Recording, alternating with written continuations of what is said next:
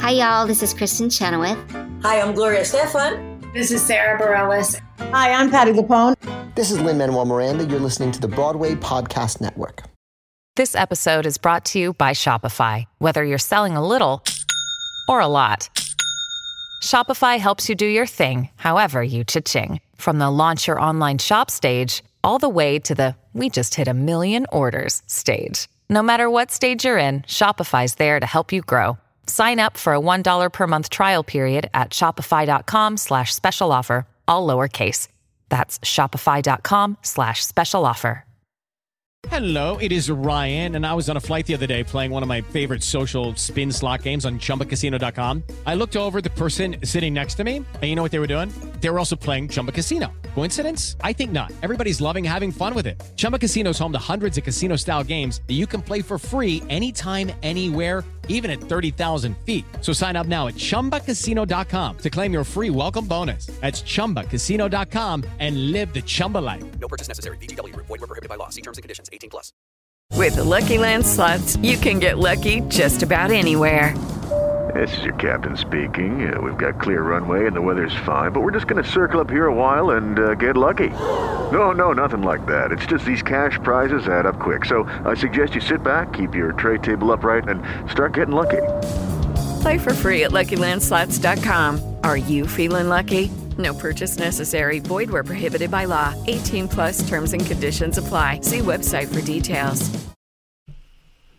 We need like a clapperboard or something. We do. I think that's what we're missing. That's the thing that will make it perfect. Bring us to the next level. Will somebody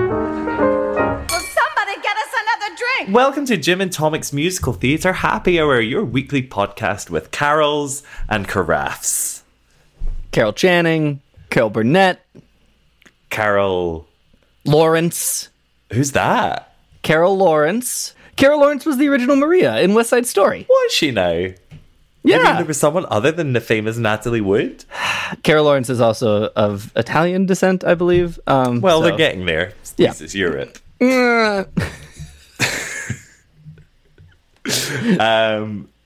Hey, speaking of Italy. Uh-huh. What are you drinking today? A nice cup of Italian coffee. Oh, I delicious. guess. Delicious. What are you drinking? Azzurro. I'm drinking medicine. Ah, medicine. I'm sick. I'm sorry to hear that. It's okay. I've accepted it. Yeah? Yeah. Well, man, you'd think after, 40 episodes we'd be good at this? No, not at all. Absolutely not. Why? I think. Do you know what I think is funny? It's because this opening bit has become like a skit. It really has. I mean? Yeah. An unscripted improv skit with like really strict parameters in its structure. Exactly. And that's what people really listen for. Most people turn it off. Hey, Jimmy. What's the quiz question this week, sir? Our quiz question was the following. The actor who auditioned for the lead role in this musical, knocked her audition so far out of the park that Sondheim remarked, "Let's open tomorrow." What show was she auditioning for? Statement. Right? I think it was Passion. It was. Most people would say Passion. Passion. It was. Merely from a glance in the park, so much happiness, so much love. I thought I knew what love was. I wish we might have met so much sooner. I could I have thought given I knew you what love was. I thought I knew how much I could feel. All the time we lost. I didn't know what love I've never known what love was, but now I do. It's what I feel with you, the happiness I feel with you. So much happiness. You are so beautiful. Happening by chance in a park. Not by chance, by necessity. Surely this is happiness. By the sadness that we saw in each other. No one else has ever felt before. Just another love story. That's what they would claim. other simple love story. Aren't all of them the same? No, but this is more. We feel more. This is so much more. Like every other love story. Some say happiness comes and goes. Then this happiness is a kind of happiness no one really knows. I thought I knew what love was. I thought it was no more than a name for yearning. I thought it was what kindness became. I'm learning. I thought where there was love, there was shame. That with you, but with you, there's just happiness and less happiness. Yes, Miss Donna Murphy. The wonderful Donna Murphy. Yeah, man. She knocked it out of the park. Yeah. This, I mean, do you think it's safe to call this one of her big breaks? Yeah. I don't know her for anything else. Yeah, I wouldn't have known her for, and like maybe that makes me a bad Donna Murphy fan, but I wouldn't have known her for anything as big before Passion. Yeah. Yeah, certainly before. Ooh. Yeah. Because obviously, Mother Gothel. Right, of course. Afterwards, Donna Murphy all over the place, which is the name of my new... But then also all over the place, but also, is it? I know. It's really... I love Donna Murphy. She... Fosca is one of her most wonderful roles because all the other stuff are these kind of character parts, like comical character parts. Yeah, character in the proper sense, which I love her in, and she does a great job with. But man, her as Fosca...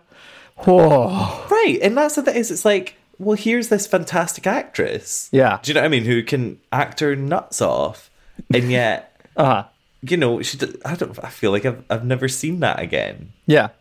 Yeah, Personally. and I think it's why she does, you know, Mother Gothel and the Witch and some of those roles so well is because they do have a big comic turn, but are the dramatic evil villain to an extent. Yes. And so there's like a connection with the character, but also an understanding of comedic timing. Okay, that makes sense. That makes sense. You know, it's no Wonderful Town, that's for sure. But did you? Well, did you feature her in your Into the Woods Witches video? I believe she wins. Well, there's a spoiler, kid. Well, hey, if you want to find out why, watch the video. And there's like 9 other that come before her, so you know. Exactly. But hey, this isn't the Donna Murphy Fan Appreciation Podcast, Tommy. It is a little bit. It is a little, just in the smallest minutiae.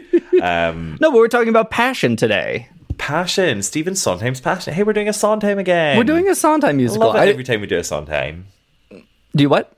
I love it every time we do a Sondheim. I do too. This is, you know, we'll talk about it later, but this is my last Sondheim. In a lot of ways. You've graduated. This was the one that like I hadn't done anything about or listened to that much or watched, and I did it for this podcast, and that's it. I've seen it all, Jimmy. You've done it. Until he comes out with a new one. The frogs, don't you? I love the frogs. I don't love the frogs. I don't forget the frogs. I did forget about the frogs. You'll never live that down. I also forgot about Assassins, too. Which you forgot that I forgot about. I've just forgotten you've forgotten about it because I hate you so much for forgetting about it. Passion is music and lyrics by Stephen Sondheim and the book by James Lapine at the long end of a Lapine-Sondheim kind of collaborative journey. Yeah, we're kind of at the end of the Sondheim journey here. Yeah. Do you know what I mean? We're relatively present day. Yeah, save for maybe the Bounce Road show. The Bouncy Road show, yeah. And this mysterious in the works, whatever it may be. Yeah. Which I really hope we get. We will. I really hope we get it. God, you hope we get it? We hope we get it.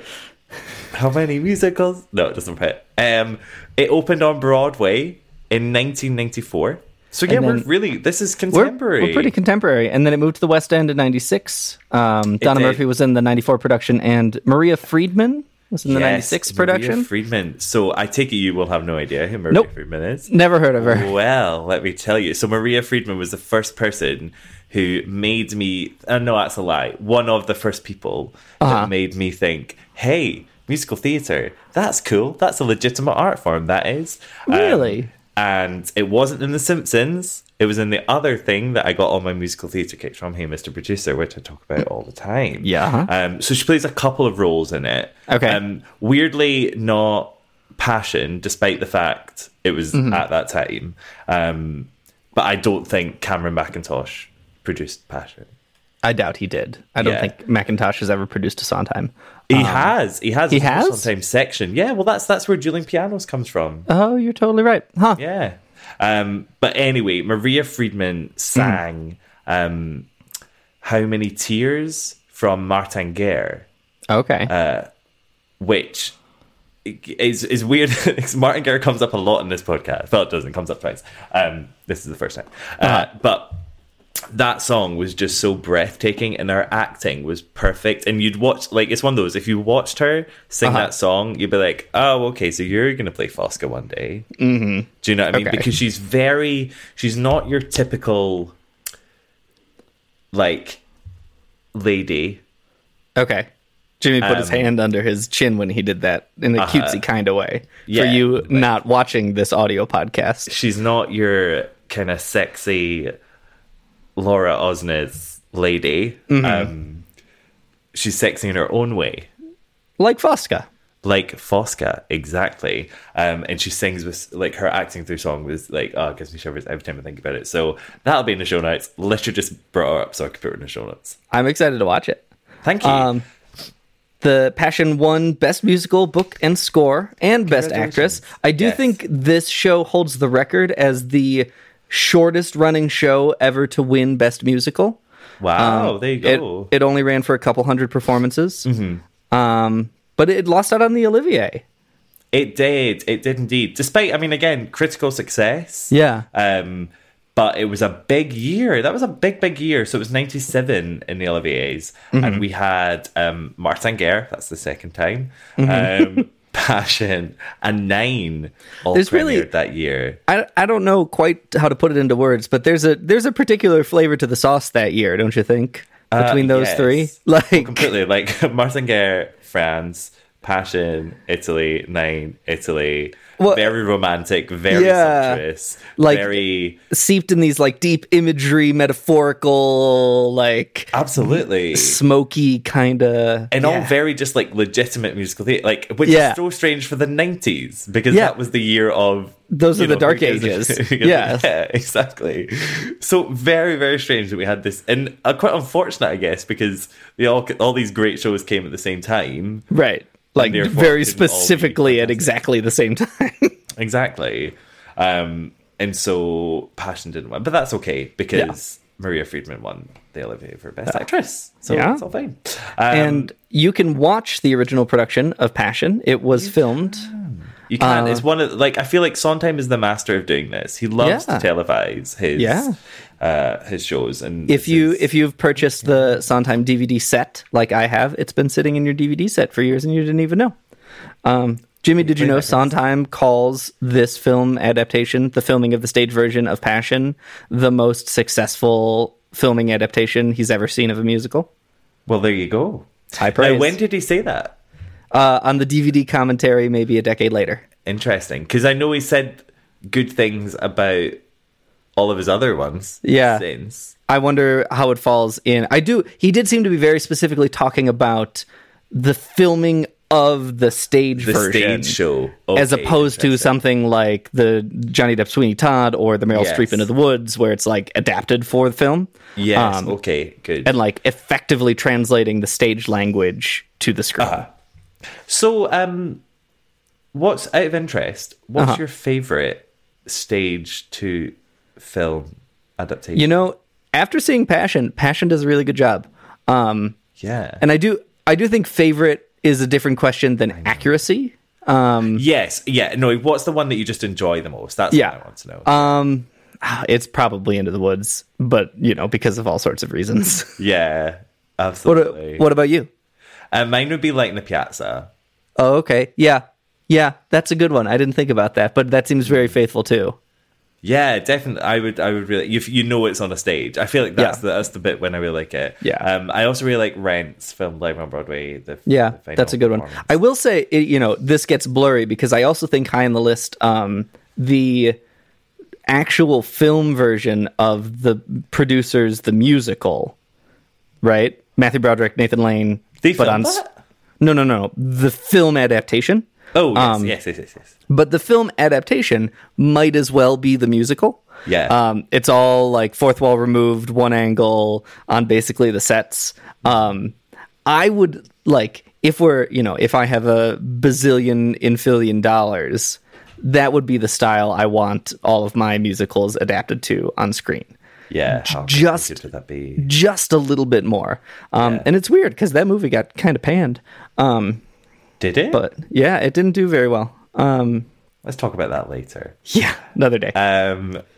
It was revived. We're only here. It was revived on the West End and off Broadway. Mm-hmm. Patti LuPone was in it. They did a Lincoln Center concert in 2005. Yeah, so Patti was pegged to be Fosca right at the start, like pre-Donna Murphy. Mm-hmm. I don't think it was like written for her. Right. But I can completely appreciate why you would have her in mind. Yeah. Because she would have obviously just come out of Evita, and she would, I think by this time as well, she'd have played Fantine. So she's, tragic females. Yeah. She's got, she's got them in the bag. Definitely the pipes, and by that point, a name too, which is kind of useful. Yes, exactly. And guess what she did instead? What did she do instead? Sunset. Well, it was the right choice at the time. I know, but I bet you she kicked her boots. Yeah. Do you know I what bet I mean? She did. Well, I don't know. That's not a phrase. But it's okay because in the 2005, they did a Lincoln Center concert. Yeah. She got to play it. Because I think, to be honest, that's fantastic casting. Yeah, I think that's really good. It's the over-under of like, would we have Donna Murphy if we had Patti LuPone? Very true. Yeah, that's it. It's not like, if only, but like, right. It would have been sweet. Interesting to contemplate the alternate universe. But that's, because she wouldn't have had to have the ordeal with A.L. Dubs. Yeah. Who knows where we'd be now? There'd be no Andrew Lloyd Webber Memorial Pool. Oh, I don't want to think about that world. So what is this show that we're talking about, Tommy? Passion? That we've made it this deep into the podcast and not even done over the summary. I mean, I would really say of Sondheim's shows, this one has the most straightforward story. Presented linearly, like maybe 3 or 4 main characters, 1 or 2 settings, climactic in its entirety. There's not a lot of like weirdness going on. Yeah. Yes. So Passion it's a story of love. Completely. Love and sex and all that's in between. Yeah, it's a story of passion. It is. So, oh God, Giorgio. That was cute. Thanks, Giorgio. They never say his name throughout most of the show. That's not true. They say it a million times. Completely a lie, but that's okay. It's okay. I know how you are. Giorgio is a military man. We open the show. He and his lover, Clara, are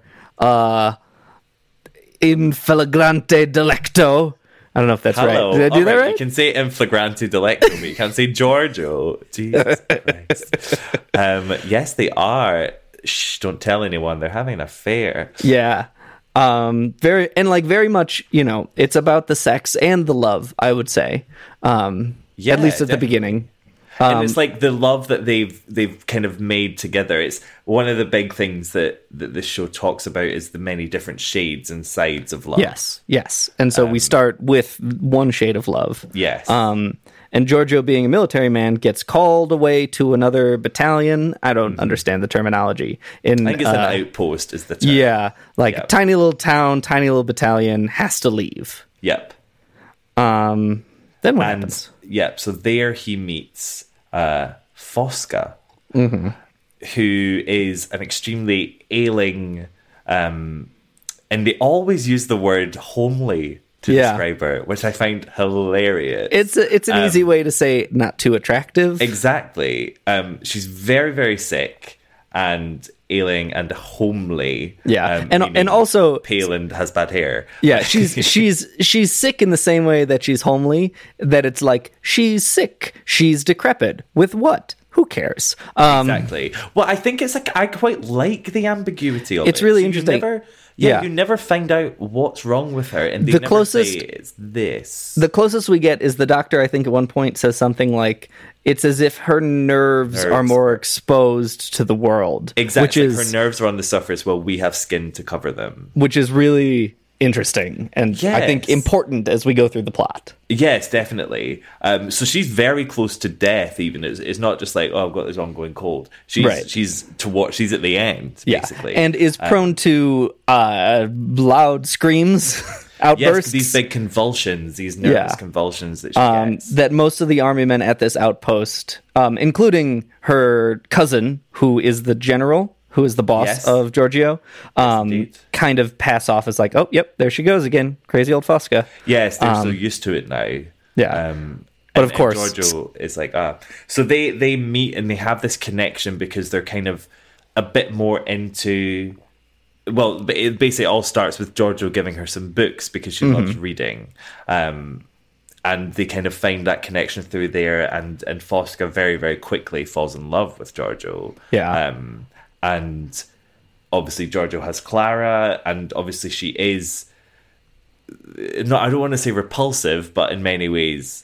repulsive. Well, and she doesn't repellent. Maybe that's repellent. Better than repulsive. Yeah, she expresses her love in uncomfortable ways. Yeah, I would say. Uncertain terms. She's very much no holds barred. Yeah, and she understands that it's not returned, right? But yet she won't be polite about that, and will very much kind of force it in his face and be very explicit about it. And most of the show is them grappling with that, I would say. It is. It very much so. Very, very much so. And how that feeds into Clara and his relationship with her, and their dynamics. And we would spend a whole podcast kind of explaining the intricacies of how it develops. Yeah. But it's a talk about love and like how it plays into Fosca's health, and like what is appropriate love and appropriate expression of love. Yes. Yeah. Completely. And it's just very smart. Yeah. It's very dramatic, I would say. It's not very dramatic. It is. I think it is a romantic story, but I wouldn't call it a romance. No, definitely not as we know it. Yeah. If that makes sense. It weirdly reminds me a lot of Piazza. Yeah, I would say the same thing. In style, they're both Italian too. Yeah, exactly. That's it. It's just I can totally see Adam Guttell listening to this a lot whilst writing Light in the Piazza because it's a very unconventional love story. Yeah, set in Italy with this romantic score that's very deep and dark and sumptuous, and it's about the stakes of love being the highest stakes in the world. Exactly. Relationship is the end all. Yes. Very much so. So shall we get on into it? Let's get on with it. I so enjoyed the novel by Rousseau. Oh, it's wonderful. My favorite, really. The character of Julie is a great mystery. You should have kept the book longer to meditate over. I do not read to think. I do not read to learn. I do not read to search for truth. I know the truth. The truth is hardly what I need. I read to dream. I read to live in other people's lives. I read about the joys the world dispenses to the fortunate and listen for the echoes. I read to live, to get away from life. No, Captain, I have no illusions. I recognize the limits of my dreams. I know how painful dreams can be, unless you know they're merely dreams. There is a flower which offers nectar at the top, delicious nectar at the top, and bitter poison underneath. The butterfly that stays too long and drinks too deep is doomed to die. I read to fly, to skim. I do not read to swim. I do not dwell on dreams.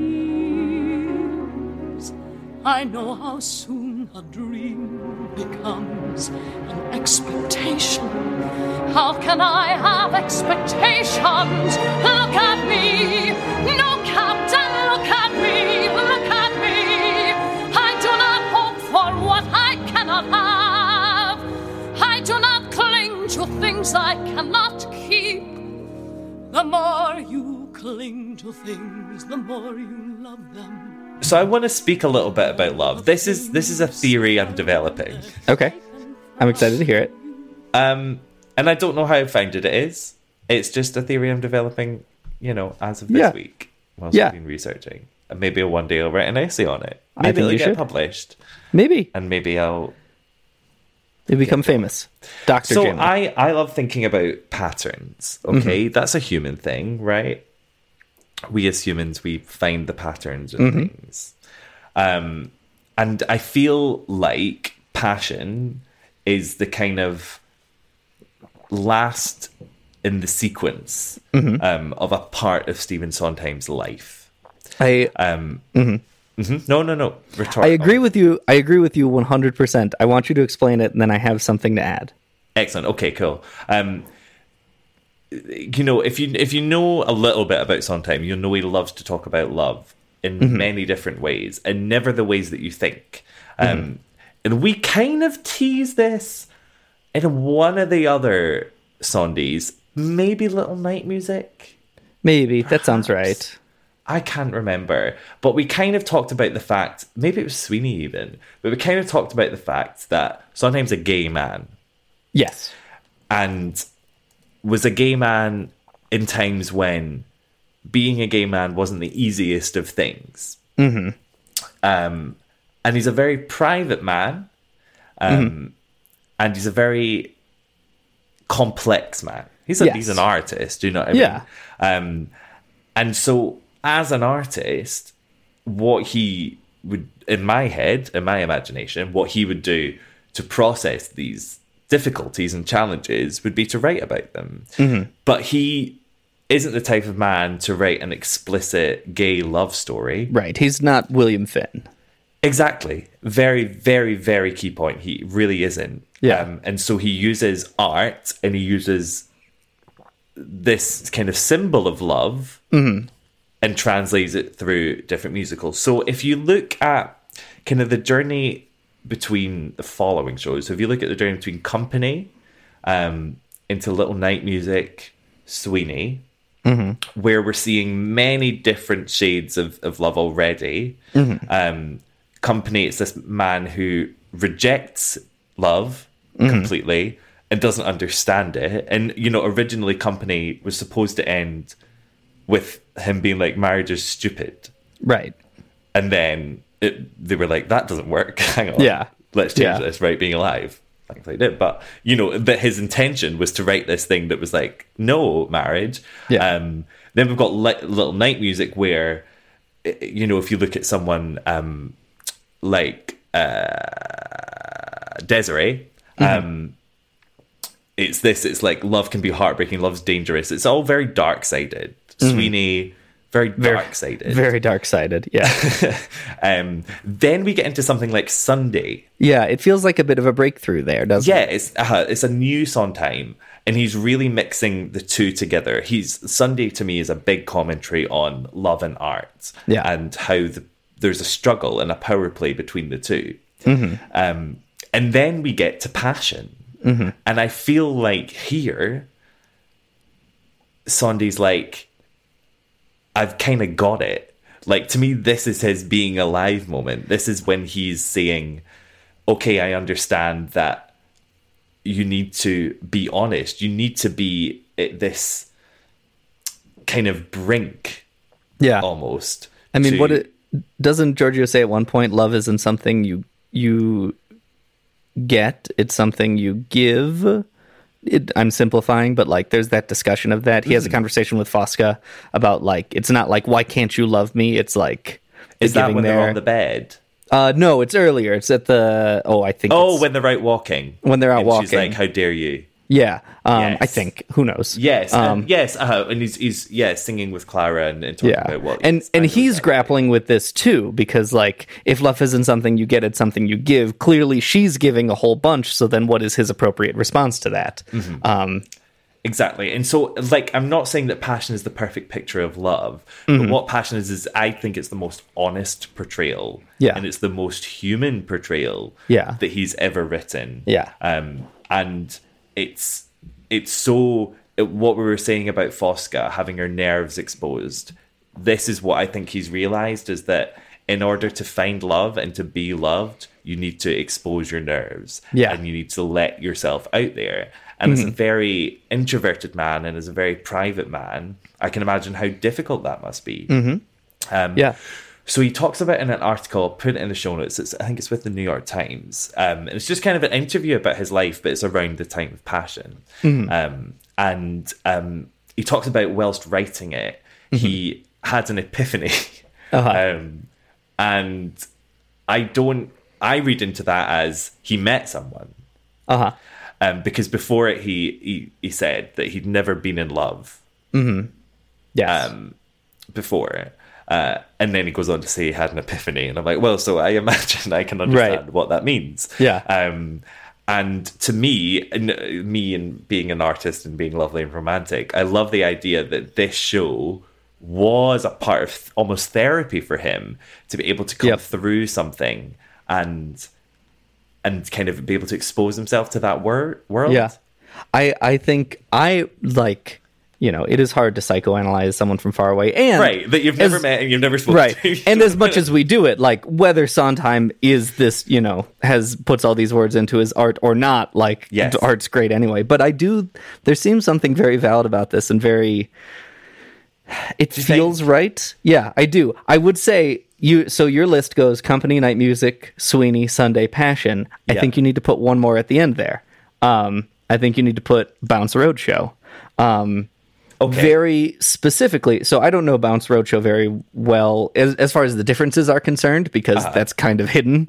They don't talk about the revisions that happened between them, because it seems like it's been quite the difficult thing. But in Sondheim on Sondheim, he very specific, like it's an interview. He talks about the song "The Best Thing That Ever Has Happened," which is a love song that was originally written in Bounce for a heterosexual couple that he rewrote for Roadshow to be about a homosexual couple. Well, there you go. And I think if we're counting like the saga of Sondheim's love and like how he explores that in his musicals, it fits right into the narrative. If he has this epiphany and passion about discovering how love actually works, and then his discussion of love goes from being like an implicit metaphor through characters and feelings in Company, Night Music, Sweeney, and Sunday to this kind of overt discussion in a heterosexual relationship in Passion, to then the discussion of it in a homosexual relationship in Roadshow.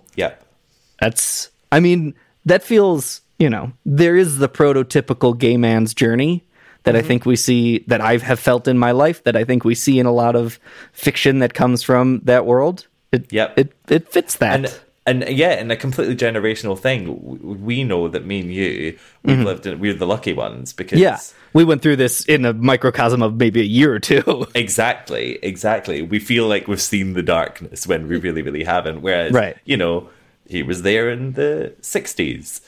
And wasn't too good. And, obviously being in a community where there's lots of gay men, and kind of seeing how I'm sure that they can't be themselves in this industry. Do you know what I mean? Yeah. The commentary that he makes in Merrily about LA and kind of the importance of the image and things in LA, he's very wise to this. He understands that image is a big thing. Yeah. And certainly I don't think even Sunday, but like of all of these, he's explicitly stated these aren't autobiographical, and I don't think we're saying that. Absolutely not. But you write what you know. You write what you know, and he knows this. He has opinions on love. Yeah. Your experience has to come from somewhere. You have to write from somewhere. Do you know what I mean? You can't manifest a part. Right. You can't just create something from nothing. Yeah, exactly.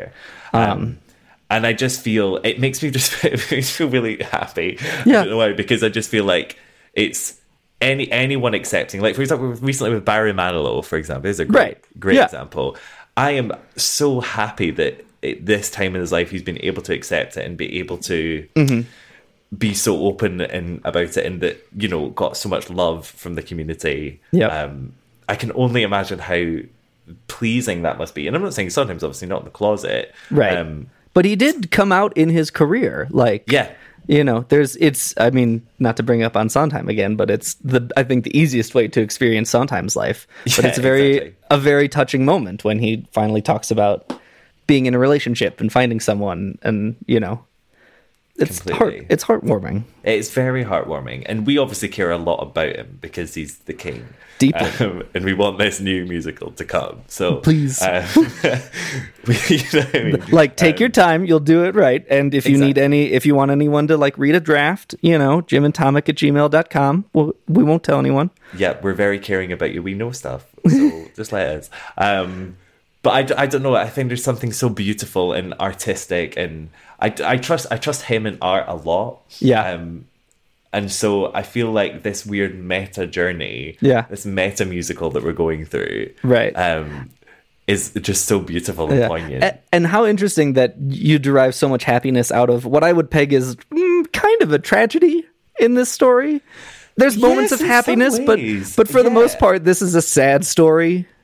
It's full of sadness, that's for sure. But I feel like because Fosca, before she dies, it ends the love that she's always been waiting for. Yeah, it ends on an upswing, but, you know, this is not a feel good kind of show. No, it's an upswing, but it's kind of off to the side. Yeah, a little bit. And just it's this show is a beautiful commentary on love. I feel like this is the one where he's like, okay, we'll talk about it. Fine, and he creates Fosca. No, obviously this isn't an original work. It's based on a film. Yeah. Well, maybe we should do a transition, because I think that has to do with our next point.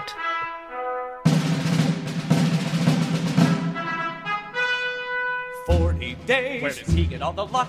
40 days. The man is sick, but 40 days. Yes, he's sick of being stuck in the sticks. Who isn't? In Milan, he's gone because it's getting pretty thick with the Signora. Gentlemen, he'd better get out quick from the Signora. Gentlemen, that's not an easy trick with the Signora. Gentlemen, you know what I think? We need another drink. I'll say. I'll say. I'll say. I'll say. I'll say. Hey, Drew Scott here, and I'm Jonathan Scott, reminding you that life's better with a home policy from American Family Insurance. They can help you get just the right protection at just the right price, and help you save when you bundle home and auto. Kind of like Goldilocks and the Three Bears. It'll be just right for you. We love a custom build. American Family Insurance. Insure carefully, dream fearlessly. Get a quote and find an agent at amfam.com. Products not available in every state. Visit amfam.com to learn how discounts may apply to you. American Family Mutual Insurance Company, SI, and its operating company, 6000 American Parkway, Madison, Wisconsin. So Passion is based on an Italian film. You ready for me to butcher this? I am so ready. I'm so ready. Wait, let me get it up so I can see what you're doing. Yeah, go. Passione d'amore? Passione d'amore. Passione d'amore. Pretty damn good, Tommy. All right, Passion of Love. In Italian, it's a 80s movie. So I didn't watch it, but I skipped through it. Okay. It's if you've watched Passion and you skip through the movie, you'll be like, oh yeah, this is great. The reason I wanted to skip through the movie, so this is a new musical for me, and so I watched the film the DVD version, and then was paging through it because it's one of the few musicals I've watched on like DVD as opposed to Netflix or elsewhere. And there's a special features button, and I was like, oh, this is interesting. And one of the options, it just said commentary, and I hit play because my thought was like, who on earth did they find like 7 years later to sit down and watch this thing to like talk over it for an hour? And it's Stephen Sondheim, James Lapine, Donna Murphy, Marion Mazzie, and the guy Giorgio. Amazing. Whatever that actor is. Jerry something. Jerry Shade. Doing the commentary on it. And let me tell you, if you've been sitting on a DVD of Passion and haven't watched this commentary, highly recommended. Amazing. It's really good. It's like, do you know those videos I make where I watch a movie and talk over it? It's exactly like that, but it's Stephen Sondheim and James Lapine. I just can't think of what that would be like at all. Is it one of those, because I've done DVD commentary before, like, so for example, the Lord of the Rings one, I've listened to all of them, and it's like you can listen to the one where it's like the Hobbits, or you can listen to the one where it's like Sean Astin and Elijah Wood, or you can listen to one that's like Orlando and Vigo and it's like all what, 5 of them at once all together, just talking over each other, and it's like insider production stuff and like talking about audiences, and to your point here, a lot about the staging of it. Cool. A lot of the staging in this show, a lot of what drew Sondheim to this show, I learned from this commentary, is some of the staging and the imagery of the original movie.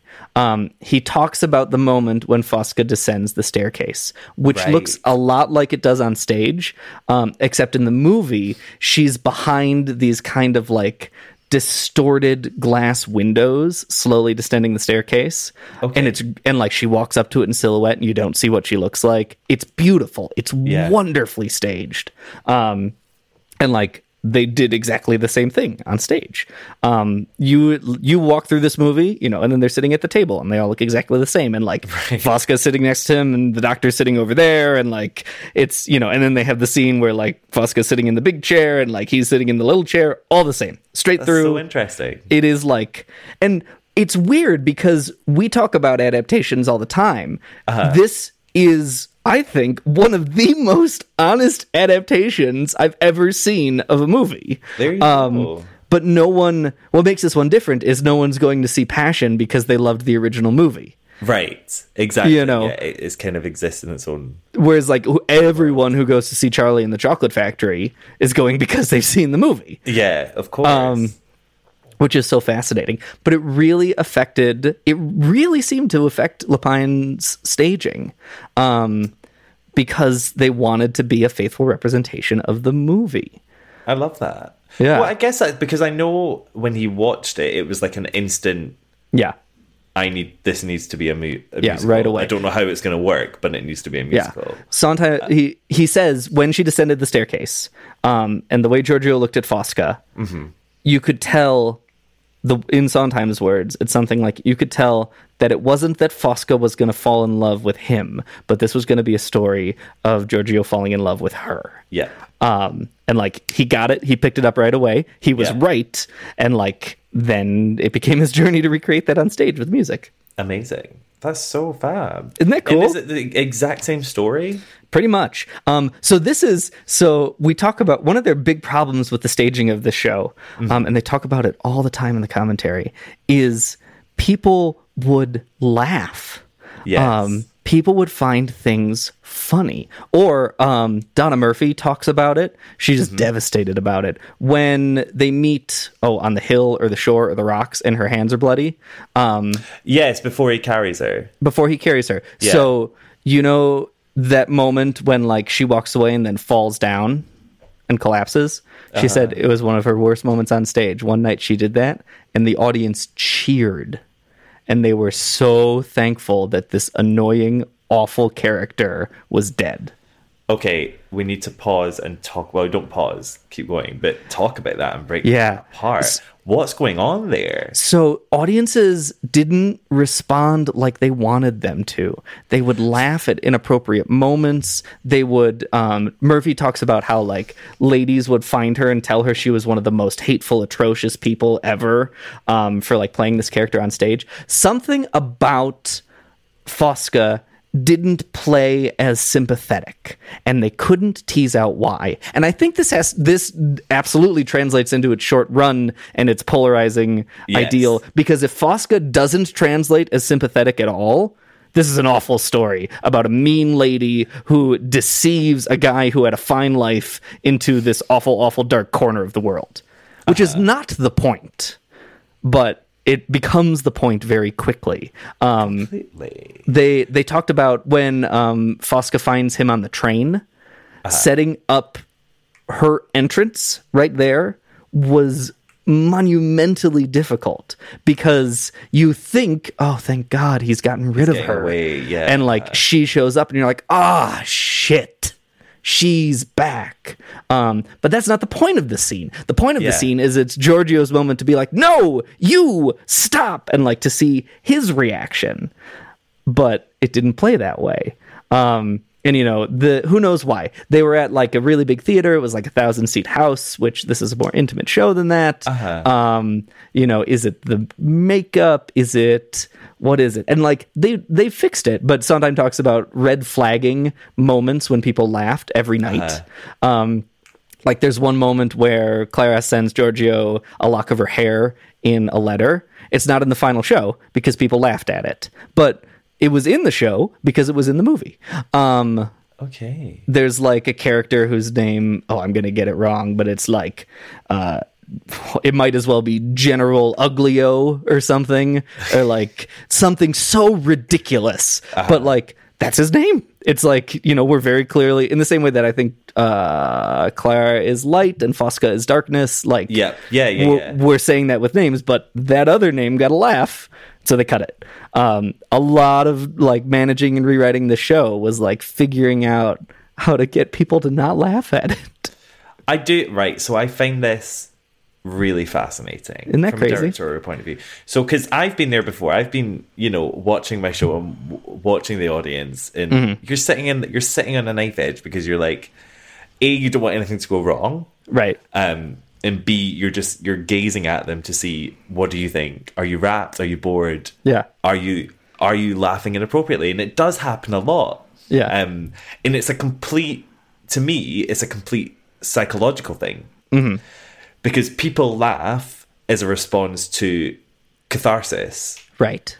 And it's like you reach that point where you can go two ways. Yeah. And you can laugh or you can cry. Yep.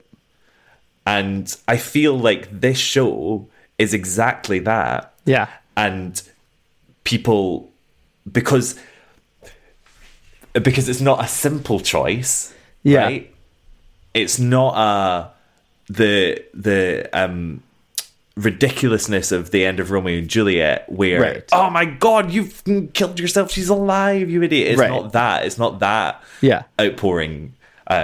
It's much more subtle and it's much more complex. Do you know what I mean? Because Fosca you don't instantly sympathize with her. Right.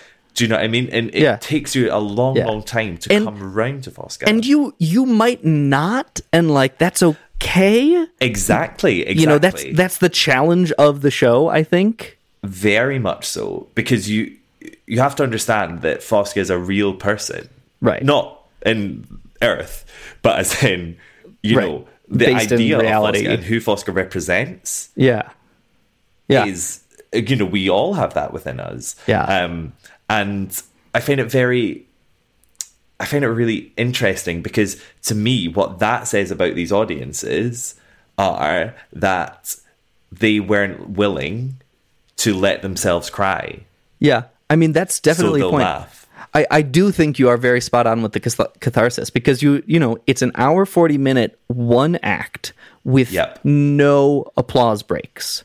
Yeah. None of the music is written in this with a button or to end. It all flows into the next thing. You don't have a break to acknowledge that this is a performance. Exactly. And so you are like forced to acknowledge these characters as real people the whole time.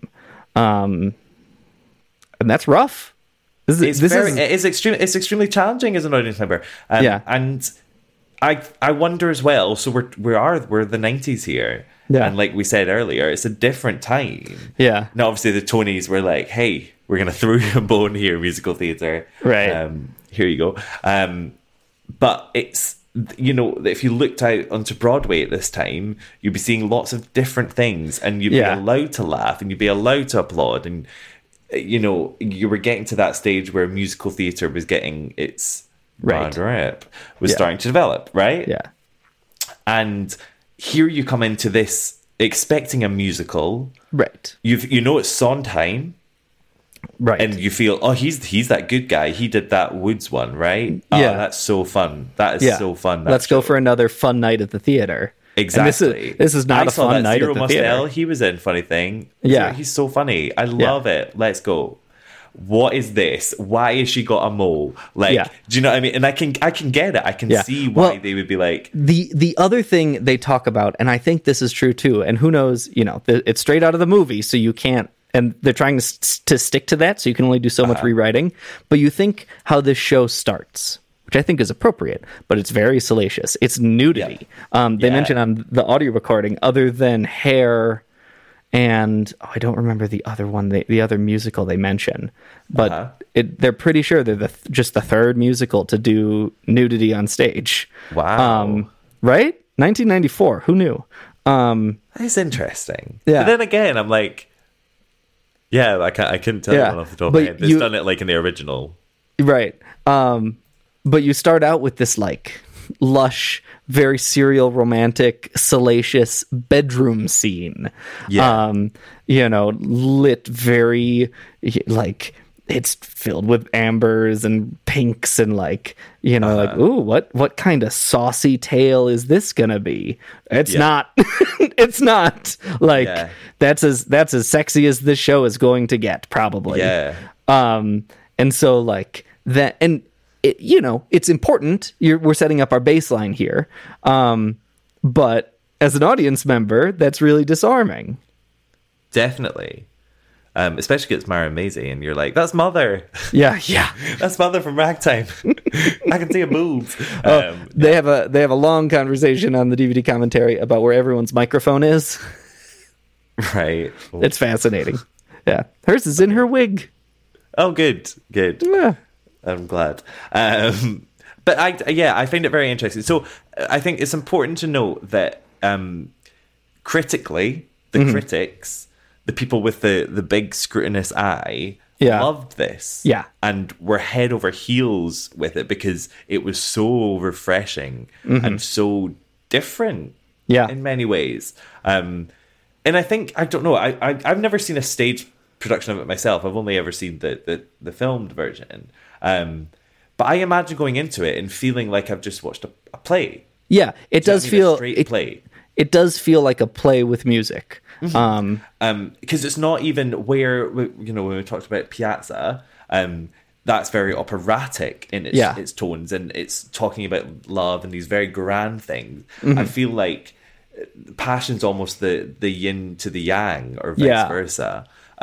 Of that, where it's so much more diluted and distilled, that you've got this little concentrated pellet of love that you need to try and pick apart. So the recent off-Broadway revival with the glorious Judy Kuhn, it kind of, I think, gets it better. It gets it more right, because it's a bit more... this will sound stupid, but it's a bit more wanky in its staging. Okay. Right? It's a bit, it treats it more like a stage play. I'm not saying stage plays are wanky, right. But as in, it's more abstract and a bit more intellectual about it. And it isn't aiming for realism at any point here. It uses a lot of political theatre techniques and epic theatre techniques, where there's only some chairs that they use, and they dress the set accordingly. Yeah. So I think that if I was going in to watch that, I would almost get it more as an audience member, because I feel like I would know I'm like, oh, it's one of these shows. Do you know what I mean? If I was expecting a big Fun Into the Woods romp, right, then I would be like, seeing Passion the way it's done with its grand moving sets and lovely set pieces, blah, blah, blah, blah. I can imagine being tricked into that fourth wall illusion. Right. Whereas this Judy Kuhn revival, I think it was directed by John Doyle, much more intimate and much more focused through the eyes of Giorgio. Mm-hmm. And I think that's the key, too. Definitely.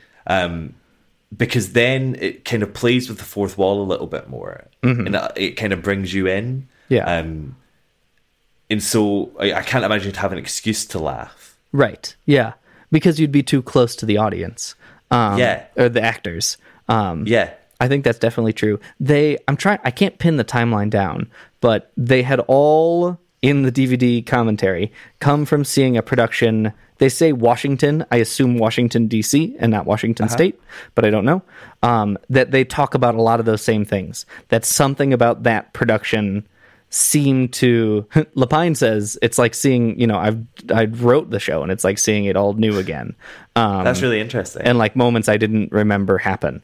And something about it seemed to hit a little more specifically like what they were going for.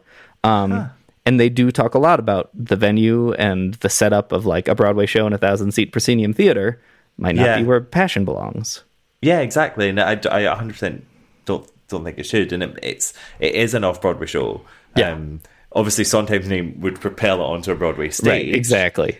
And producers would be like, yes, but it's not necessarily the most appropriate thing for it. I bet you 2017, it would do just fine.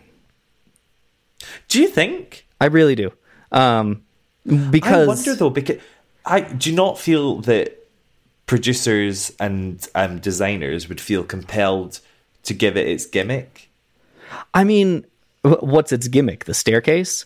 No, but this is what I mean. As in, like, I feel like nowadays, to get onto the Broadway stage, you've got to have that thing people talk about. Oh, I think they would, but I think it would be done with care. I mean, we were talking about this in the pre-show, but the comparisons between Passion and Comet, I think, are intrinsic.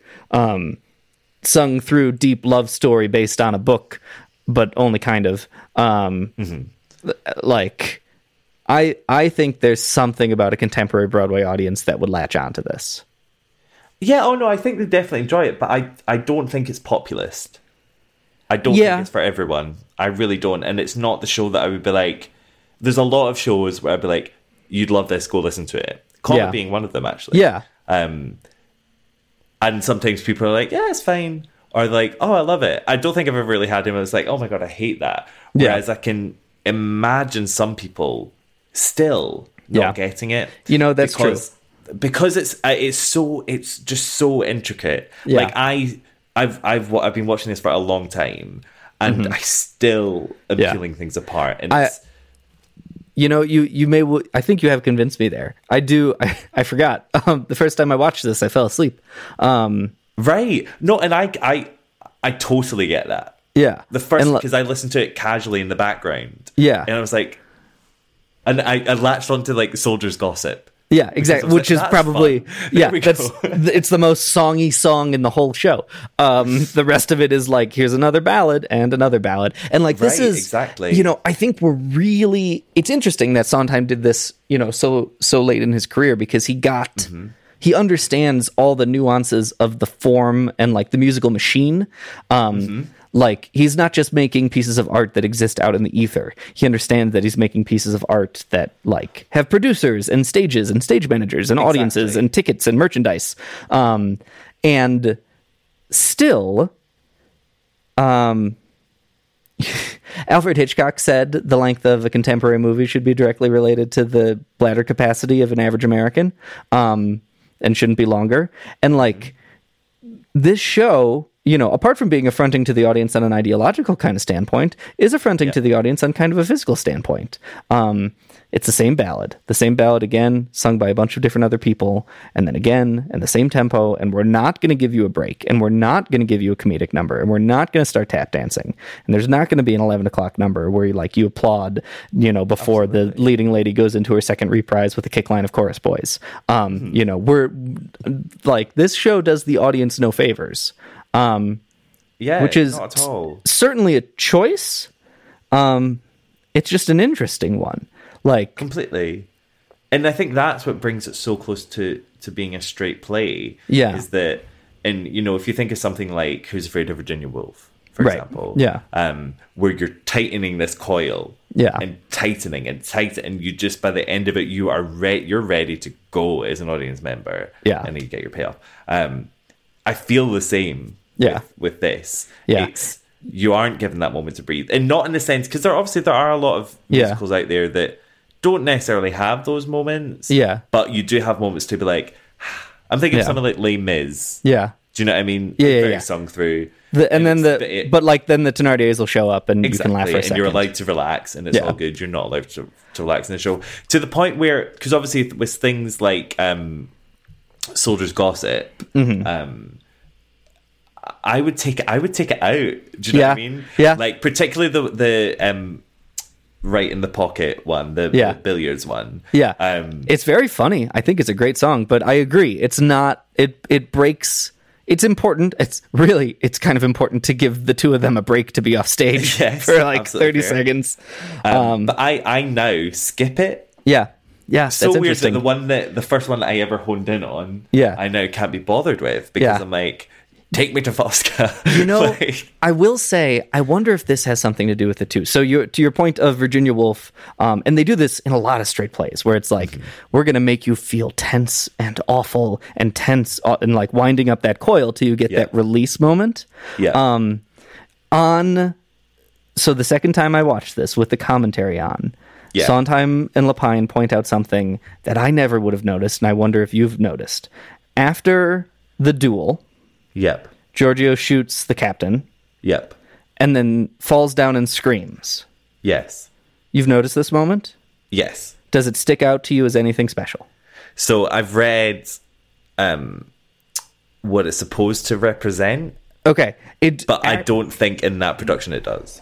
It doesn't. And they talk about how they could never get it to land. But the idea is we've spent the whole show watching Fosca have these emotional outbursts whenever the world, it starts with when she sees the coffin in the distance and like the impending idea that death is a thing affects her so emotionally that she collapses to the floor with a scream. And that is Fosca's disease, is that she feels, and it doesn't matter how. We see the duel. Giorgio and Fosca had, been intimate previously. Do I have that timeline right? But that time, Yeah. Giorgio has caught the disease from Fosca of feeling. And that's a really powerful metaphor, because if you're tying Fosca's physical frailty to her disease of loving too much, and like all of the subtlety that entails, and Giorgio's inability to understand that until later in the show, and then he shoots this person and feels so awful about the world in this way, and like then that's what like that plays out the rest of the show. He's got a fever and has these nervous breakdowns. He caught the ability to love and to feel that pain in that really specific scream moment. But as you said, it doesn't land. As Sondheim and Lapine say, it never landed. They never got it to translate the way they wanted it to. And maybe if it had, that would be the when the coil suddenly explodes, like that's when you're supposed to feel it. That's supposed to be the catharsis of the whole show, is right there. But it doesn't work. Something about it doesn't work. And it's not that it can't work. I don't think, but it's like in the original production, they hadn't figured it out. I wonder if they had figured it out, if it would still be playing. Yeah. I find it really interesting. I think that's actually one of the issues I have with the show is that ending and this idea that he catches whatever it is. Yeah. And that's a bit odd to me from a scientific standpoint. Right, yes. Because I'm looking at it and I'm like, yes, but give me a diagnosis, please, doctor. Like, right. Do you know what I mean? And to me, like, it's... I think I agree. And I think that's, when I go into my, like, script doctor mind, like, that line the doctor has early on about, she doesn't have that layer of skin covering her nerves. Like, we got to drive that home a couple more times. We got to say, like, Fosca loves differently than us. Fosca feels things differently than us. And that is the root of, her misfortune, like, if we're going to put it in their own phrasing. And to, like, in big blinky lights, be like, metaphor, not the doctor needs to say something like... Yeah, oh no, completely. But I feel it's alluded to as an actual pathological thing. Yeah. Too much, almost. Yeah, Do you know exactly. What I mean? Because I think to kind of work out and peel apart what it is, you obviously have to go back into the flashback. And, look at when it all started. And it started after she was, deceived and... kind of destroyed emotionally by a count who was only in it to basically get her dowry. And it was after he deceived her and left her with however much rent it was, the funny line. Right. That she started to be sick and started to be ill. So it comes from that moment of being, deceived and this kind of... It does shred the skin off you in those moments. And so... what I then get confused about is at the end where Giorgio gets this. What's the deception? What's the it's a different thing. It's a different thing. Because in many ways it's all going right for them. I mean, it's to have loved and then lost. But I agree. He hasn't lost yet. That's the thing. Is she? I find this absolutely fascinating and kind of beautiful in a way.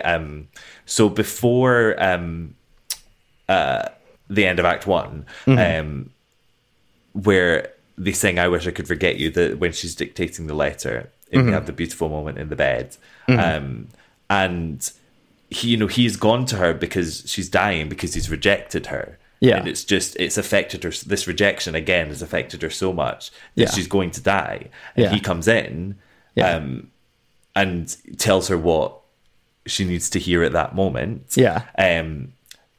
And she's healed again, and she's kind of brought back from the brink. And what I love about that is I'm just like, how much of it is real? How much of it is her concoction? How much of it is just psychological? I mean, what we need is like a line from Tom Aldridge early on where he says like, I may be a doctor, but it seems I can't help her. Her disease seems to be much less of the body and much more of the mind. And that's exactly something like that will like fix a whole bunch of things. And I wonder if that's a product of its time. Obviously we're only really understanding mental illness as a world in the past like 10 years.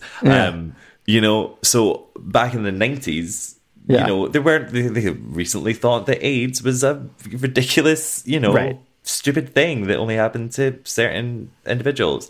They weren't ready to kind of accept that this world of mental health. So I feel like it's kind of in that, it's on its way. Do you know what I mean? But the thing is, it's not an issue I have with it. I still feel that you can look at the art of it and look at the metaphor, absolutely, and accept that completely. But it is, I mean, the stuff they talk about in this commentary, the stuff we talk about, the stuff I see in the show, it's why I love musical theater, and it's why, I forget who commented, I've been going through a bunch of old comments, but like, musicals are built out of these tiny choices. And these, like, they make or break it. And if you can wrap your mind around that, like the staircase, they moved. It was in a bunch of different positions every night. It was like closer to the little entrance or further away from the little entrance, or like how many stairs, and like they can make or break your show Just these tiny moments. So true. It's so true. I mean, obviously, I've only really worked in the Amdram sector, and you never really get previews, right? To play around with things. Go, so you just change it and then hope that on your last night, it's good. It's like, exactly. There's the show. Okay, let's tear the set down, guys. But it's so true that these little tiny choices you make of just like move in this way, cut that move, like just these tiny little things can change the dynamic of the entire show, the whole show. Yeah, Yep. So very fascinating. Yeah. I will say, I don't think this is a change that should be made. But I wonder if, picture that dueling section. Yeah. Do something to make Fosca's relationship with her cousin a little more meaningful, maybe a little bit. And, they're going out for the duel, and maybe we're diving into too cliche kind of here, but I think there is some cliche in this whole show, and Fosca runs out or whatever and accidentally gets shot. Yeah. That's when the very first time I listened to it, that's what I thought was going to happen. I was like, she's going to get shot, isn't she? Yeah. And she doesn't. No, she never knows that it happened. And I'm very glad about that. Yeah. Because if it did happen, it would be like, called it, and it would have ruined the whole show for me. Whereas I'm like, oh, you beat me. Interesting. Okay, cool. Yeah. Do you know, and so I love that. Yeah. No, it's interesting. There's a lot of interesting choices in the show, and they all come straight from the movie too. So, Yeah, well, that's it. So don't blame Sondheim. How dare you? I'm not talking to you. I was looking at my microphone before just talking to the populace. Our Sondheim blamers out there. Oh, they're everywhere. Erase you from my mind, but ever since I met you, I find I cannot leave the thought of you behind. That doesn't mean I love you. That doesn't mean I love you. I wish that I could love you.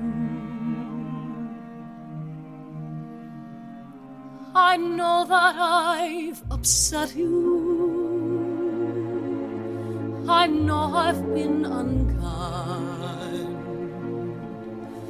I wanted you to vanish from sight, but now I see you in a different light. And though I cannot love you, I wish that I could love you.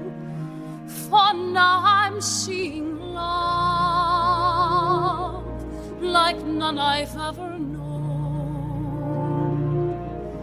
Our love as pure as breath, as permanent as death, implacable as stone.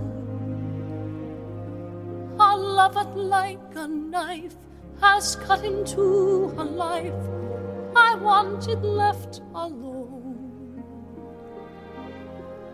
A love I may regret, but one I can't forget. Okay, Tommy, I just want to make a little brief shout out because it's been going on a while. This podcast represents passion. There's no time to relax here. Just relentless conversation. But I want to give a shout out to Mr. Jonathan Tunick. Jonathan Tunick, orchestrator extraordinaire. Orchestrator extraordinaire. Yeah. So you might not know who he is, and you might think, hey, that's Stephen Sondheim. Oh my God, he's so good. He's perfect. We owe him everything. No, you don't. You owe him about 50%. Yep.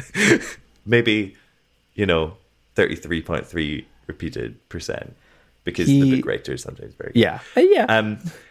To me, Jonathan Tunick is the genius behind the genius. Yep. The God behind God. So he has orchestrated every Sondheim show since Company? I think so, yeah. There may have been maybe one or two here and there, but by and large, including the movies. Including the movies, including the revivals.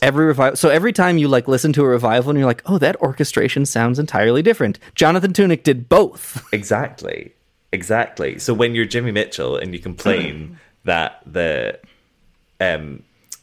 actor musical revival of Sweeney Todd just isn't as good, you don't have a leg to stand on Jimmy Mitchell because it was the same guy. But I still do because it's not as good. Yeah. But we owe him a lot, and he's also done things like Titanic, one of the best scores in existence. Phantom, not of the opera, just Phantom by Maureen Yeston, which is much better and beautifully orchestrated. Other things as well. The Chorus Line revival. Oh my god, like he's sensational, this man. Because and the reason I think Passion is a good one to talk about is instrumentally. There are so many beautiful little moments. That are just so illustrative. Now, I'm not a musician, so I can't talk about this with any sort of authority or knowledge, but I can put on my like standard grade music hat and analyze away. But like, for example, just as a nice, easy one, right? When Fosca enters and she speaks to him for the first time and thanks him for the books, and she says her first thing about how she lives in melancholy. And then you get this oboe, this descending oboe, and it goes as low as an oboe can go. Right to the bottom of the scale. And you're just introduced, and you're like, you're just sitting in your boots here. And you're like, God, who is this woman? And it sets you up. You've been taken right down. And then very gently in comes the... But you know what I'm talking about? I didn't read to think... And comes that moment, and you're set, and you're hooked, and you're like, who is this mysterious woman? And it's not... Sondheim has done that, but it's Jonathan Tunick that has made you feel that. Or in many, many ways. Let's say another thing I learned from Steve's own mouth, when he was composing this show, I don't know if you know this, Jimmy, he wanted the show to both begin and end with an orgasm. As in literally? As in, like, the... direct quote. I wanted the show to begin and end with an orgasm, but you know there are some problems with that because there a whole bunch of plot needs to happen at the end after Fosca has sex, so we can't really end with an orgasm. Like it got complicated, but we did begin with an orgasm. If you listen to the very first music you hear, knowing that, it sounds like an orgasm. Interesting, because it's drums. It's the drums at the start. There's drums and some other stuff going on. You just got to listen to it. It's okay. Interesting. Like once you know that, oh yes, amazing. Yeah, and that's Jonathan Tunick. There you go, and that's it. You know, it really and Sondheim talks about it as well. I put in there's a Masterworks Broadway little clip, and I want to hear him speak about it more because to me it's so integral. And this is something that we kind of started to talk about with Dan. And Anything Goes, but I find it really fascinating, like the role that an orchestrator plays in musical theatre. Because to me, in some ways, they end up being more important than the composer. It's like the composer says, it's kind of like the director-writer relationship. I would think that's an apt comparison because the writer's words are in stone, but the director's... This is the path you're going to travel, and your director colours in that path. And the composer does the exact same thing. It's like, this is how we're going to tell the story. And the orchestrator colours it in, it gives it shade. And so Sondheim talks about his relationship with his orchestrators, who principally are Jonathan Tunick. And he's like, what I am really pleased that I can do to give someone like Jonathan Tunick, who has such a theatrical awareness, is give them basically the meat that they can devour and that they can really sink their teeth into. This isn't an Anything Goes. This isn't a make it sound fun. Do you know what I mean? It's like evoke the feeling of melancholy. Do you know what I mean? In this woman who's at the end of her life. But not so explicitly that like your audience gets pulled out of the moment. Exactly. And it is completely masterful. So you have to check them out because they're complete unsung heroes. You know? It's especially this man. Like you look through his repertoire and you're like, oh my God, I love it. Oh my God, I love it. Like, the score to Sweeney Todd is one of my favorites, and it's all in the orchestration choices. And that's why I get really offended by the Patti LuPone one, because I'm just like, I've missed so much about it. It's not the same show. I'm in it for the violins. The same orchestrator. It is the same orchestra, but he's doing different things with it, Thomas. That's true. He is. You did not mention my favorite of Jonathan Tunick's work. He was series composer on season 8 and season 9 of Murder, She Wrote. Well, so can you cast your mind? You're an expert. Cast your mind to season 8, season 9. I mean, is it different? So, like, not that. And, like, you joke, but actually, the underscoring in season 8 and season 9, because Murder, She Wrote has a full orchestral score, is wonderful. It actually does stand out as being very, very good. I love it. Yeah. I absolutely love it. There you go. And you just literally just hop onto in fact, show note is rep. And you'll scroll down, you're like, oh, I love that. You're like, oh, no way. He's done really? 50,000 things. Yeah, exactly. He's still working. Very interestingly, did you know he's an EGOT winner? Jonathan Tunick is an EGOT. There's only so many people.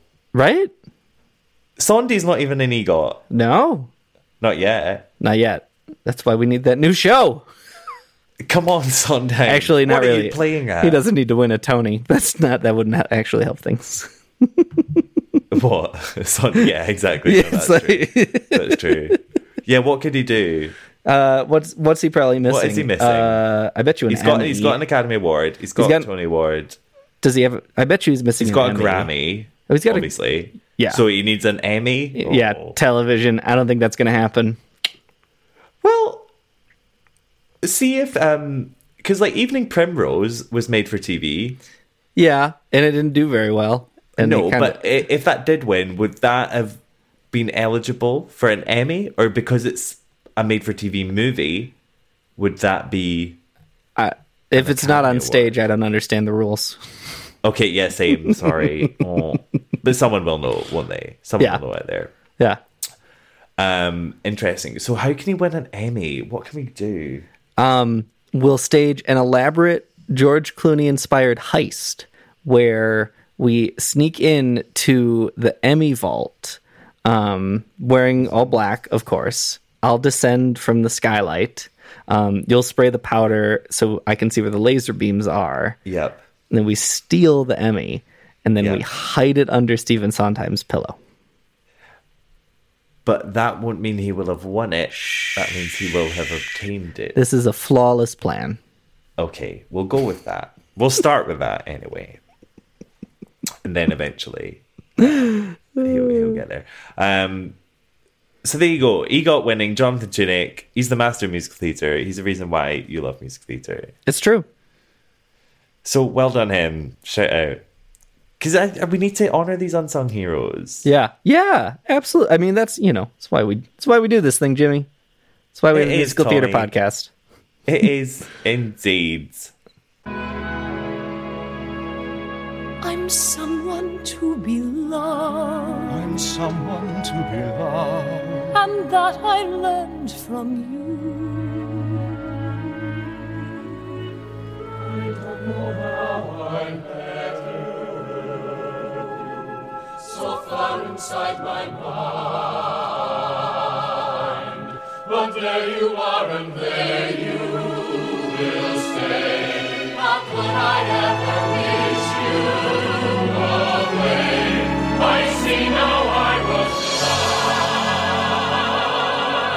blind. And should you die tomorrow, another thing I see. Your love will live in me.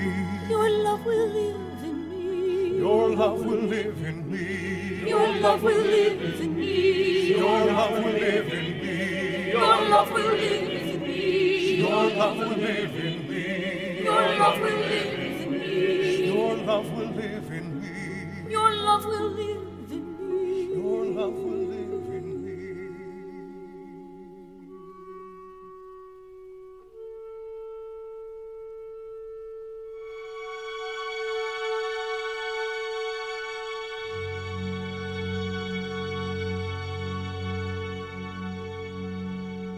So, Thomas, that was passion. That was passion. Passion. Jimmy, if you listen to the DVD commentary for this, someone informs Sondheim. Wait, you've listened to the DVD commentary? I might have. Someone mentions to Sondheim that they're talking about how the original Broadway production is the only one to do full nudity. No one else seemed to have done that. On the West End, I forget who uses the phrase, but they use the phrase "screwing doggy style." And Sondheim's immediate reaction is like, "Oh, well, we should have changed the orchestrations to be lower. That orgasm should have been in the basses." It gives you flavor of what this commentary is like. Absolutely beautiful. I love it when Sondheim gets sassy. It's the best. I really hope also that it was Maria Friedman that said "screwing doggy style." That's a good question. I don't know. That would make me really happy if it was, just the idea for saying it. She doesn't look like the kind of person that would say that. Should we say that much? So Maria Friedman's sister is Sonia Friedman, who produces all of the good theatre in the West End. Just a fun factoid. Oh, there you go. There are Keenan Bolgers. There are. That sounds like an avant-garde movie. What are Keenan Bolgers? There are Keenan Bolgers. So, Tommy, excited for what we're going to be doing next week? I'm really excited, actually. Give you a clue, it's not going to be another Sondheim. Dang, I'm less excited. Not twice in 1 month, dude. You can only have too much of a good thing. Yeah. How dare someone talk about Sondheim an entire month? That would be ridiculous. Oh, it's a disgusting concept. People are weird. Absolutely disgusting. Unless they did like a flawless impression of him. Right, yes. 100 spot on. You're like, that must be Stephen Sondheim. Yeah, to the nail. So I've got a quiz question. You ready? I'm excited. I'm really excited. Excellent. This show has seen substantial rewrites for its school's version, including the entire rewriting of one of its songs. The creators have said that they actually like the new song better than the original and might just include it in all licensable future versions. What show? What a choice. I know. Idiots. If you want to get in contact with us, I'm Musical Mash on Twitter and Musical Theater Mash on YouTube. And I am As in Hendrix on Twitter and YouTube. And our show Twitter is Jim and Tomic, or you can go to our website, jimandtomic.com, which has a link to the Reddit thread.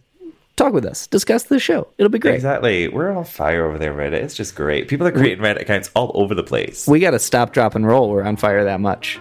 Exactly. Let it be you. Make your Reddit account today. And please go and tell your friends all about us and our little podcast. Most of our listeners hear about us through friends. I'm really starting to notice that. So, absolutely. That's a great way to help us out. It'd be nice. And we shall see you next week. Toodaloo. Toodaloo. Toodaloo.